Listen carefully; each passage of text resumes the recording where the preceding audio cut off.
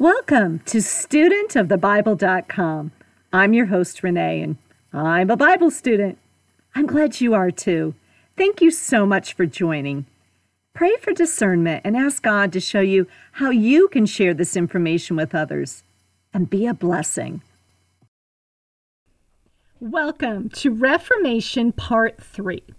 I know it seems like this podcast series is lasting longer than the actual Reformation. Sorry about that, but I am a student of the Bible and I've been doing a lot of studying lately. Future podcasts will actually delve into what I'm learning in seminary, so stay tuned for that. Let's review what we know so far about the Reformation. For the average person living in Europe during the late 1400s to 1500s, life was pretty bleak, and salvation was seen as something to be earned, which meant that each person believed they had work to do to be saved and to get to heaven. Death was used as a threat and a visual deterrent for avoiding sin. Fire and brimstone were the themes repeated in church every week. People were encouraged to do whatever they could do to avoid eternal damnation. This is what we call a works-based theology, striving for salvation by doing good deeds, and it led many to purchase indulgences to allegedly reduce their time in purgatory, which, was sort of a midway point between heaven and hell. Well, this is the cornerstone of Luther's pursuit of truth, because Luther himself fell victim to literally torturing himself in order to be seen worthy for salvation. Hey, Luther knew that as human beings we're weak and prone to sin and error, and honestly, never in a million years could we do anything by ourselves that could possibly be pleasing to a righteous God. Luther also knew that behind every good deed was a hidden agenda of how to possibly earn favor with God. It wasn't about how to love thy neighbor. Care for souls became Luther's personal pilgrimage for truth. So, Luther initially turns to the Catholic Church and its teachings. Now, the theology of the day taught that the church would mediate the grace of Jesus Christ for people. So, it was conceded that, yes, human initiative isn't enough, but when added to grace received through the sacraments, people could, in partnership with God, be pleasing to God. So this theology became kind of a contract between man and God. It meant as Christians, we had an active role to play in our salvation. In essence, salvation became a prize that had to be won, at least in part, by our worldly efforts. Now, this would require constant vigilance, not to mention a lot of worry. Am I doing enough? What if God doesn't like my best? As we learned in the last podcast, Luther, by looking at the Bible, specifically Paul's letter to the Romans, Luther saw that the Apostle Paul made it clear that those who, quote, presumptuously thought they could somehow come to God apart from Christ were solely mistaken, unquote. Salvation and the gift of faith came from Christ alone, through faith alone. Well, the understanding of this was life-changing. It took the focus off of self and deeds and placed it squarely on Christ. The defense for all our sin was Christ. Human effort, good works, indulgences had no part in salvation. Well, now we're going to unpack how this revelation would literally turn the church and the world on its head. We learned that on October 31st, 1517, Luther posted what is now called the 95 Theses on the door of the castle church at Wittenberg. Primarily, the 95 Theses focused on the fact that selling indulgences to finance the building of St. Peter's Basilica was wrong. Luther also said in the 95 Theses that the Pope had no power over purgatory. At this point, he wasn't negating the existence of purgatory, but that the Pope himself couldn't keep you out.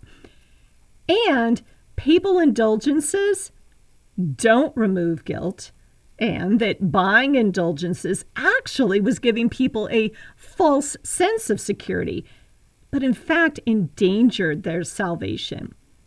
Well, Pope Leo X got a copy of the 95 Theses, and he made it clear that he wanted to silence Martin Luther.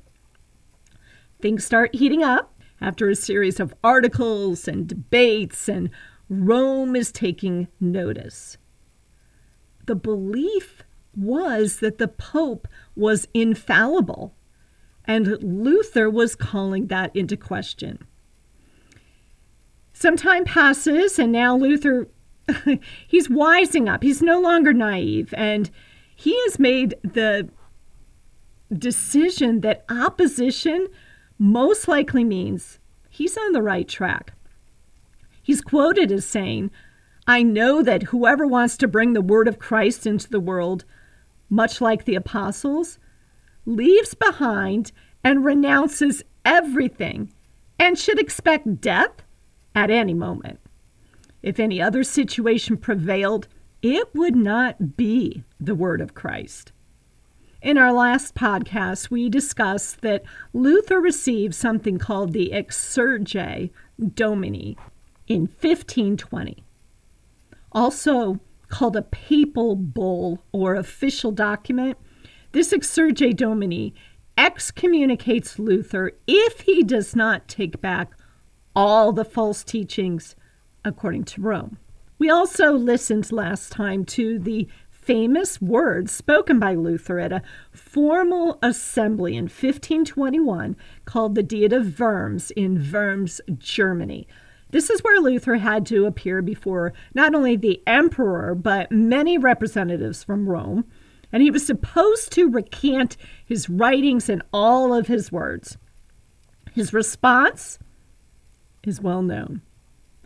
"Unless I can be instructed and convinced with evidence from the Holy Scriptures, or with open, clear, and distinct grounds and reasoning, my conscience is captive to the Word of God.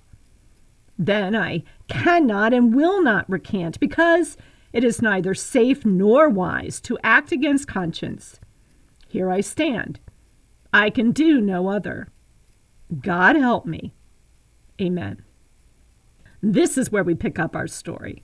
Buckle up. It is a wild ride. The events at Worms coincided with placards all over the city of a picture of a boot. Well, what was that all about? The boot represented the peasant class. The boot represented revolution. Remember when I said that initially Luther really had no idea what he was getting into? Luther's attack on the church was going to have economic, political, social, and religious ramifications. Charles V guarantees Luther safe passage after Worms, but only for 21 days. Luther is supposed to not pass go, not collect $200, directly go to Wittenberg. He's not to write, not to talk to anyone, and definitely not to preach. Luther wrote some letters defending his actions, spoke to some people, and he preached at a few stops along the way. During his return from Worms, Luther is escorted at various places by various people. When he reaches Castle Altenstein, at this point he finds himself only with two companions. And wouldn't you know it, they're on an empty, wooded road, and it's late at night. Well, out of nowhere, 4 or 5 armed horsemen come out of the woods and demand to know if Luther is among the travelers. Uh-oh. One of Luther's companions panics and points to Luther. So Luther is dragged from the wagon and taken away. Word gets out, Luther is a goner. But once Luther and his captors were kind of safely out of sight, they revealed their plan to Luther. And it was not to bring him harm, but actually to take him to safety. This was at Elector Frederick's castle called Wartburg, Wartburg. In fact, the plot was so carefully carried out that even Elector Frederick himself did not know that Luther was in his castle. Luther, all in all, was treated well, and there was really only one rule: don't be recognized. He was considered an outlaw, and legally anyone who spotted him could kill him and not be punished for murder. Luther had to be careful.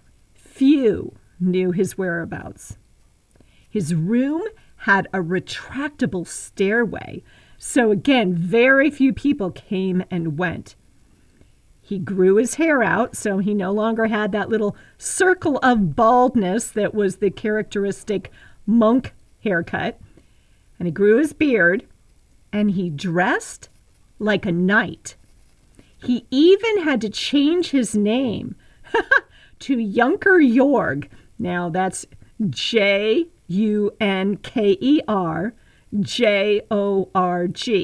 which in English means Sir George. Junker Jorg. Yes, the food wasn't bad and the accommodations weren't bad, but Luther still was not happy about his captivity. He was actually raring for a fight. And so he did have his Bibles with him. He had his Hebrew Old Testament and his Greek New Testament, and he read it every single day. He's in captivity for 10 months. Eventually, people smuggle him some parchment, and he publishes 12 books. And he translates the entire New Testament into his native German language. So he was busy during this time. Luther even more strongly defends his biblical conclusion that the Bible makes it clear: no way to obtain salvation through human means. No amount of good works is going to get us to heaven. Salvation was through grace alone, through faith alone, in Christ alone.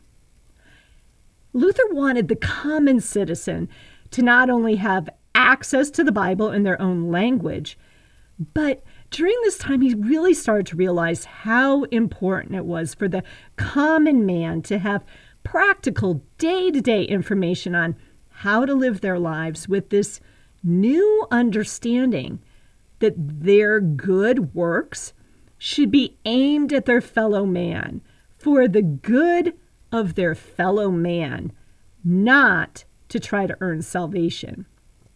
For the last 300 years, it had been believed that people needed to confess their sins at least once a year to a priest. Luther declared while being stuck in Wartburg that this was, quote, a monstrous burden laid on the consciences of ordinary people and was not necessary.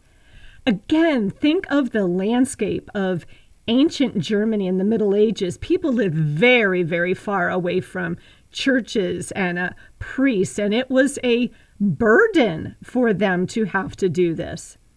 Luther determined from Scripture it was not necessary to confess one's sins to a priest because Christ himself ordered that only Christians confess their sins to one another. It's called the priesthood of all believers. And Luther wrote, we can, quote, candidly and from the heart confess, counsel, help, and plead with one another about whatever secretly lies on our hearts, whether it's a sin or a deep ache. And then, without doubts about the clear promise of God, and on this account, go freely and happily to the sacrament and die to ourselves for it, unquote. This confession and absolution we can give to each other, not through our own power, but through the promise of the blood of Christ and the waters of baptism, that our sins are forgiven. Well, as you can imagine, a man like Luther, with such passion and conviction, is going to get a little itchy and doesn't take well to isolation. So, after a few months of captivity, Luther, under disguise, gets on a horse, left the Wartburg Castle, and went to Wittenberg. Remember, this is where he nailed the 95 Theses, and this is where he taught for many years. He loves Wittenberg. Well, one of the reasons why he wanted to get out was he had heard rumors of what was happening during the months of this isolation, and he really needed to find out for himself.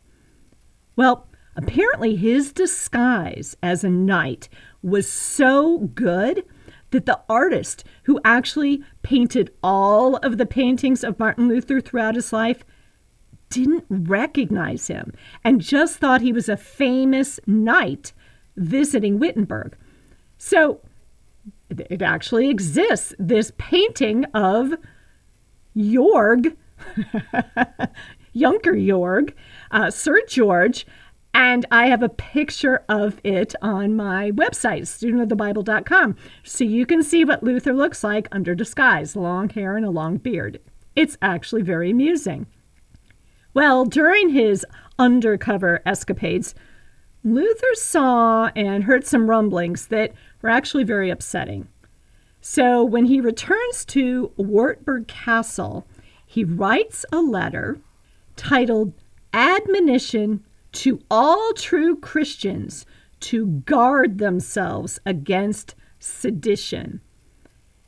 In this letter, he said there were no grounds for insurrection, and if they did act this way, they were just playing into the hands of the enemy, who expected them to act basically in a godless manner. At this time, people had started to call themselves Lutherans. Luther really objected to this.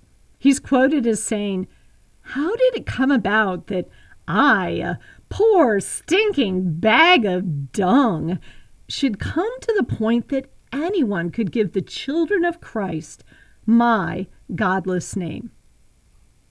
Luther ends up spending about 300 days in Wartburg. But then he got to a point where he couldn't bear it any longer, and even though he was still an outlaw, he went back to Wittenberg. And this is where he preached what's known as law and gospel. We're all sinners, and because of that, we deserve certain death.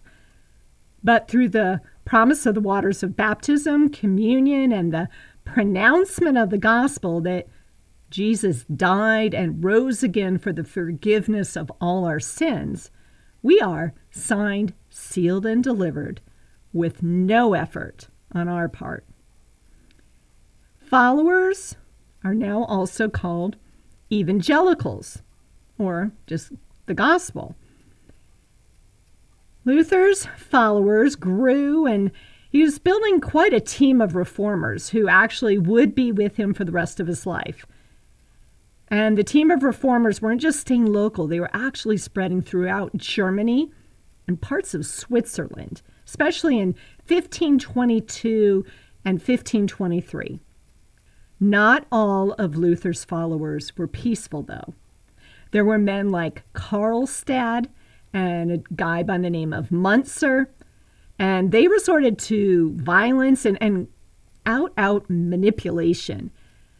Luther, on the other hand, he really saw his words as bullets, and he didn't want to exert his personal authority.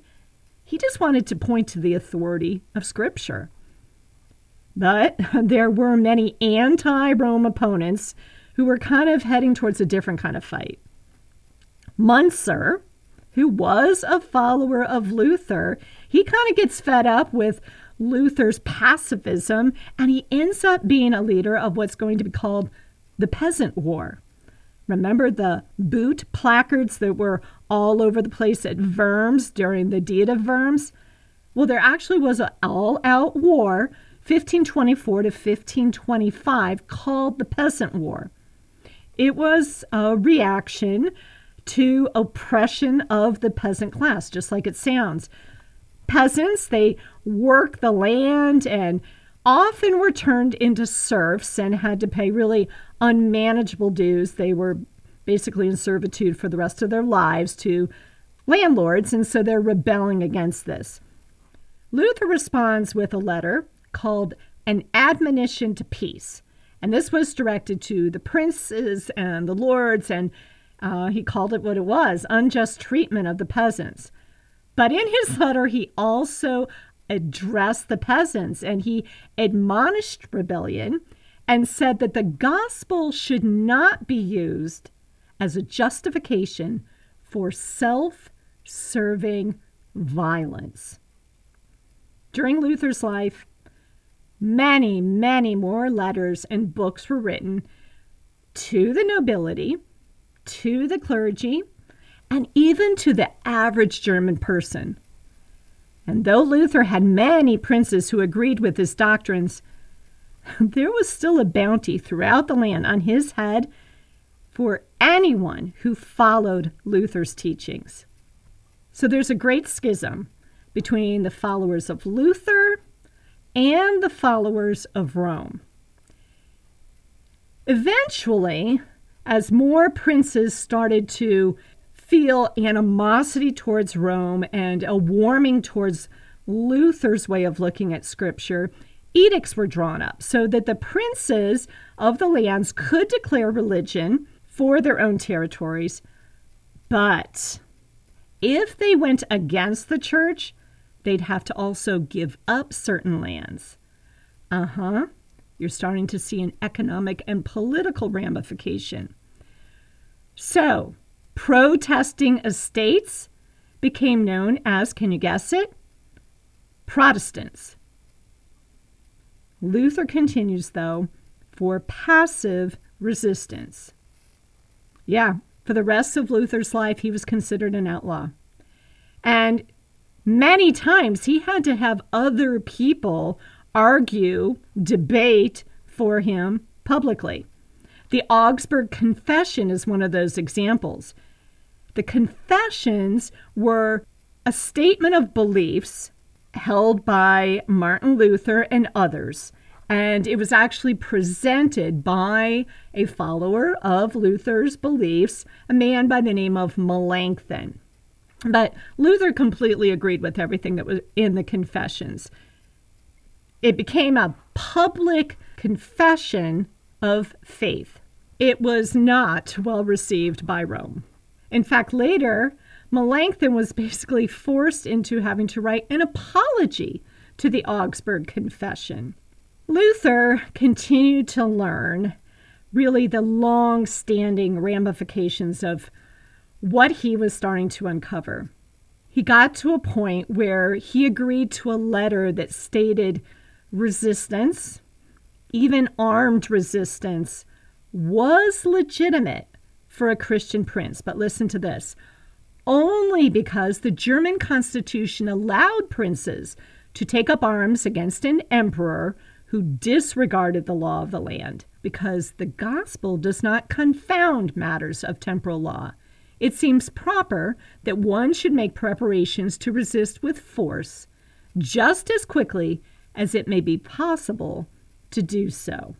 Luther made it clear he wasn't sanctioning a religious war, but he now realized the constitutional and political situation did make it legitimate, and honestly not unchristian, for the princes to prepare to defend themselves should war be forced on them.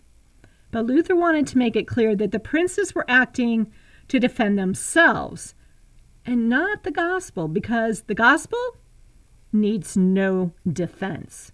Luther's disappointment continues when the Roman Catholic Church refuses to even look at the message of the Augsburg Confession. Absolutely no concessions, no wiggle room. They had to recant it all. There's so much more to this story that we don't have time for. Luther marries a nun. Yes, he does. He gets married. Her name was Katie. He marries her in 1525, and she gives him 6 children. Luther died February 18th, 1546. He left quite a legacy. While far from perfect, and he'd be the first to admit his sins. And later in life, he wrote some very harmful letters about the Jews. And Luther is most strongly remembered for his strong desire to focus on salvation through faith alone in Christ alone. You know, he was initially willing to die in defense of Rome and the Pope, but later he condemned Rome and the Pope when they refused to entertain the notion that they might actually have made a mistake, and that deeds were not required for salvation, and that the priesthood held no special powers for the forgiveness of sins, and that the Pope was not infallible. Luther and his fellow reformers' impact, we're still feeling it today. They changed education for pastors, as well as lay people. They're actually responsible for starting liberal arts colleges. And they moved the focus in seminary from reason and logic to focus on the scripture. A renewed emphasis on the care of souls for all the people in the pews. A focus on teaching parents and children through books like the Small Catechism that would provide information on the prayers for daily teaching. He placed a Bible in their hands in their native language. They'd never had this before. Most of them could not read Latin.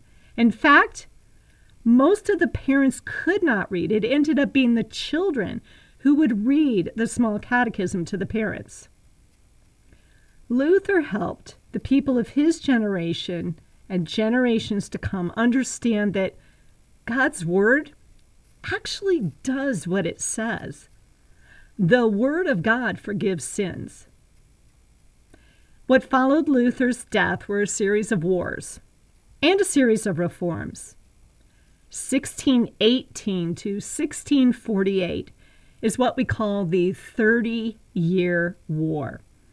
This was a war of Protestants versus Catholics in not just Germany, but various European nations. It actually started, this is sort of interesting, it started when the future emperor, but he wasn't emperor at the time, Ferdinand II, tried to impose Catholicism throughout his domain. Well, Protestant nobles rebelled and war ensued. To quote the website history.com, it says, as a result of the Treaty of Westphalia, and that was the treaty that actually ended the war, the Netherlands gained independence from Spain. Sweden gained control of the Baltic, and France was acknowledged as the preeminent Western power. Well, the power of the Holy Roman Empire was broken. German states were again able to determine the religion of their lands. And History.com goes on and says, the ancient notion of a Roman Catholic Empire of Europe headed by a pope and temporally by an emperor was permanently abandoned. And the essential structure of modern Europe as a community of sovereign states was established. End quote. Well, many would argue that the Reformation of the Church has not ended. It actually continues today. Many denominations argue over interpretation of Scripture, the meaning and power of the sacraments. Some argue over what Luther called adiaphora. That means things that aren't important to salvation, like wearing of vestments, or the presence of statues, or the use of incense, or fasting, or observance of saints. Regardless, here are some points for us to remember. It's Christ's church, and we're the body. We don't need a building to worship. As the body of Christ, we are reminded in Matthew 18, verses 19 through 20, where 2 or 3 are gathered together in my name, there I am in the midst of them. We're all sinners in need of forgiveness. Our forgiveness and salvation is found in Christ, not in deeds or in our choosing Christ as our personal Savior or in us having a conversion story. It is by grace alone, found in faith alone, in Christ alone, that frees us from sin and offers us eternal life. Thanks be to God.